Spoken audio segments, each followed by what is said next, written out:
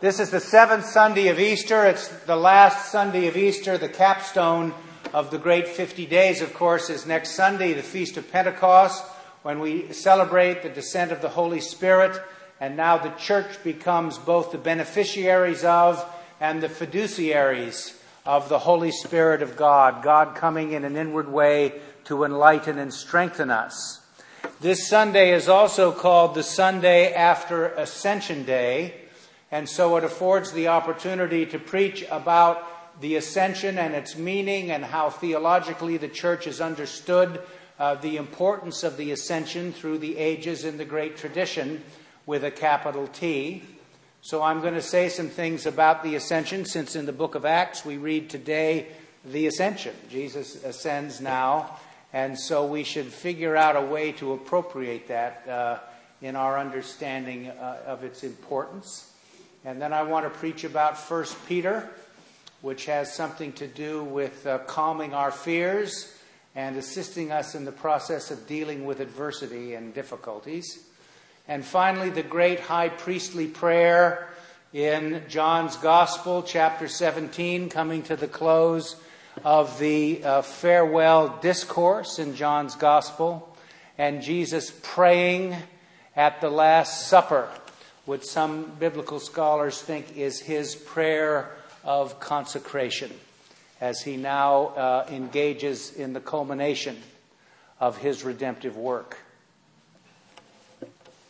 An interesting thing, I just didn't write anything down about this in my sermon, but when I heard the first lesson read at this liturgy, Jesus said, "It is not for you to know the times and the seasons when the Lord will come again."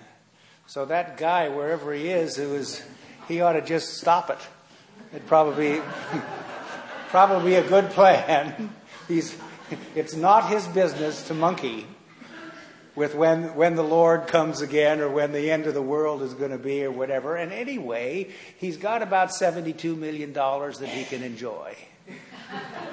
So he can proceed to go to the Amalfi Coast or something and love life, right? We have the story in the book of Acts of the Ascension, and I thought my usual resources, for these spiritual matters, is Father Thomas Keating. And here's what he said. The point of what I'm going to read to you now has to do with the fact that focusing too heavily on, the historicity of the Ascension is not the place to locate this understanding. It is absolutely true that in the oral tradition and in the written tradition of the New Testament, there is a heavy tradition that would suggest some element of history to what occurred or how the eyewitnesses saw this occurring. But Father Thomas Keating says the ascension should be understood as Jesus ascending not into some geographical location, but into the heart of all creation. In particular, he has penetrated the very depth of our being. Our separate sense self has melted into his divine person. And now we can act under the direct influence of his Spirit. So rather than think of Jesus as into your hearts, rising into your hearts, your emotional, spiritual, and mental states. When Jesus was exercising his earthly ministry in the thought world of the ancient Near East, certainly in the Judaism of which he was a part, the heart was the seat of the intellect. And what have we learned about the human brain over the last 25 years or so? We have what appears to be a liquid nervous system. Thinking and feeling are simultaneous. They occur together. So it won't do to create some sort of a two poles of understanding feeling and thinking. It's one thing. So you and I need to think straight about what we're feeling and to trust our feelings about what we're thinking, don't we? We need to learn how to do that. It's very easy to say and hard to do. But this is what Father Keating means when his divine person has melted into our separate self-sense. He goes on to say that this involves then what we call the divinization of humanity. In the Eastern Church, the Orthodox Church, they are a centerpiece to their spiritual understanding is something called deification or divinization. Divinization is a bit difficult because it's like, some occult or sorcery or something like that. So deification is a better word, and it means, of course, that as we grow in grace and mature in the Spirit, we become less unlike God. The ascension is a mysterious interpenetration of material experience, spiritual reality, and divine presence. This opens us to the transcendent potential in ourselves, to our mind, which opens us up to unlimited truth, and to our will, which reaches out in unlimited love.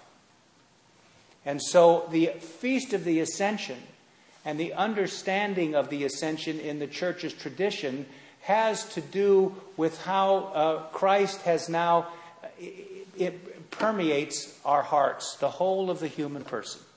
That we are now participating with God's purposes. We are part of God's initiative in the cosmos. In the book of Acts, today we have the story of the ascension Luke writes about, and then he speaks about the apostles and the disciples and some women who go to the upper room. This is the last place in the New Testament we hear anything about the Blessed Virgin Mary. And she's there praying with the apostles and the disciples and some of the other women. We can kid about that, some women, but it's an extraordinary thing that it appears in the New Testament at all. It's groundbreaking. And what they're doing is waiting for the coming of the Holy Spirit.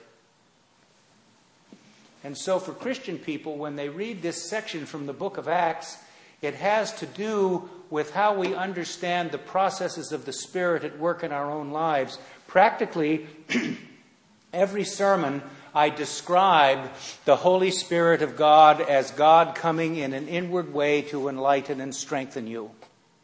But sometimes you and I cannot feel it, we cannot see it, we cannot believe it. We just don't know whether it's there or not.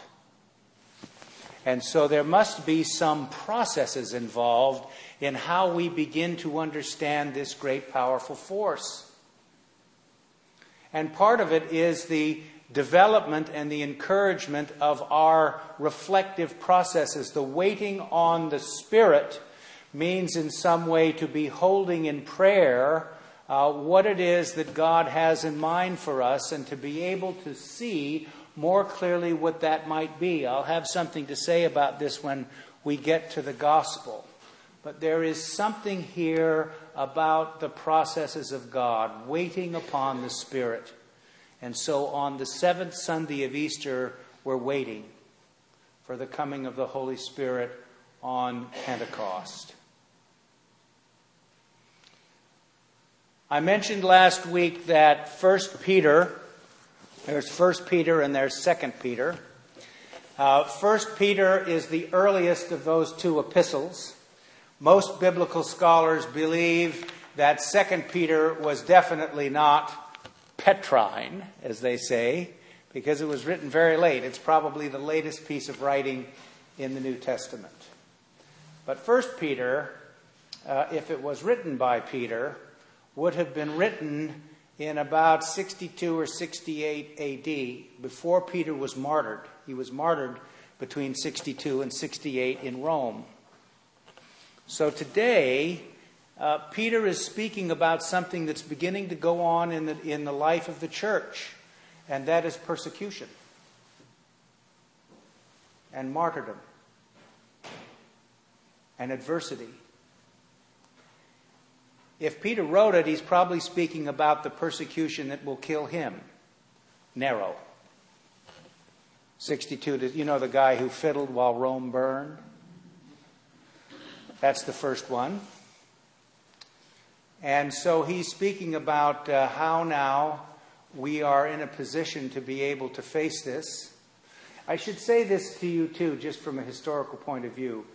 Some people give you the impression that Christians were persecuted from the jump in this kind of steady stream of endless persecution and outrage and atrocity. And it just wasn't true. There was a punctuated persecution that went on for about the first 200 or 300 years of Christian history. And then when Constantine declared Christianity the legal religion of the Roman Empire, that stopped. But the persecutions that occurred had various levels of intensity and were sometimes located in different parts of the Roman Empire. So Peter may be writing today about Rome, where this was occurring, of course. But then in North Africa, and then in, Syria, and in other places like that, that's how the persecutions went. But the point is that Peter is speaking about today how you and I begin to develop the means by which we have the internal self-regulation and strength to meet the challenges and the opportunities in front of us. Not many people in this country, in fact, I don't know of any, Christians aren't being persecuted any longer in the United States. If you and I were living in the Sudan, we would really understand what this meant in the ancient sense. I sometimes think Christianity is the victim of a kind of gratuitous persecution that occurs in this country, some of it not undeserved. And it is the result of also bad information. And so it's important for Christian people to be able to, in some way, have some clarity about who they are and what they believe. I think the Episcopal Church is well placed to do that because we don't believe that you must leave your brains in the back of the church before you come in. You should be able to bring the full force and effect of your intellectual powers on the deep things of Christian faith and belief. And my experience as a pastor has been that when people do that, their faith is strengthened and not destroyed. We do believe, of course, that perfect love casts out all fear. And so we should be fearless in this process. And that's in some sense what Peter is talking about in today's epistle. And we have actually the word anxiety mentioned in this reading. The Spirit of God is available to you and me to be able to have us maintain the non-anxious presence in the midst of the anxiety and reactivity of others or the circumstances in the world that we find troubling and chaotic.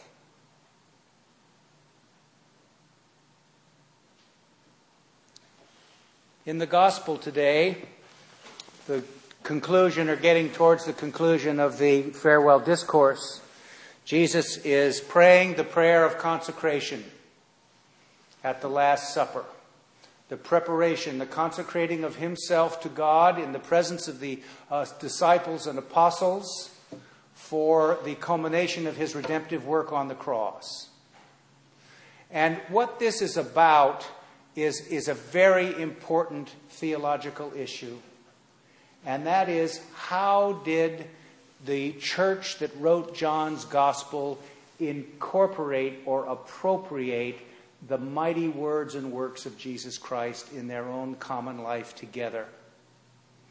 And what is Jesus speaking of that they are now going to be able to use to strengthen them spiritually when Jesus leaves them, which he is helping them with at this point?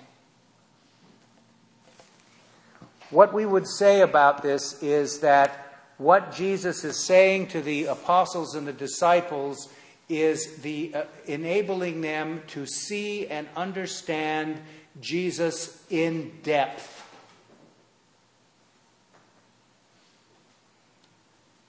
They know who he is, and it has had now an important liberating effect on their intellectual, emotional, and spiritual powers.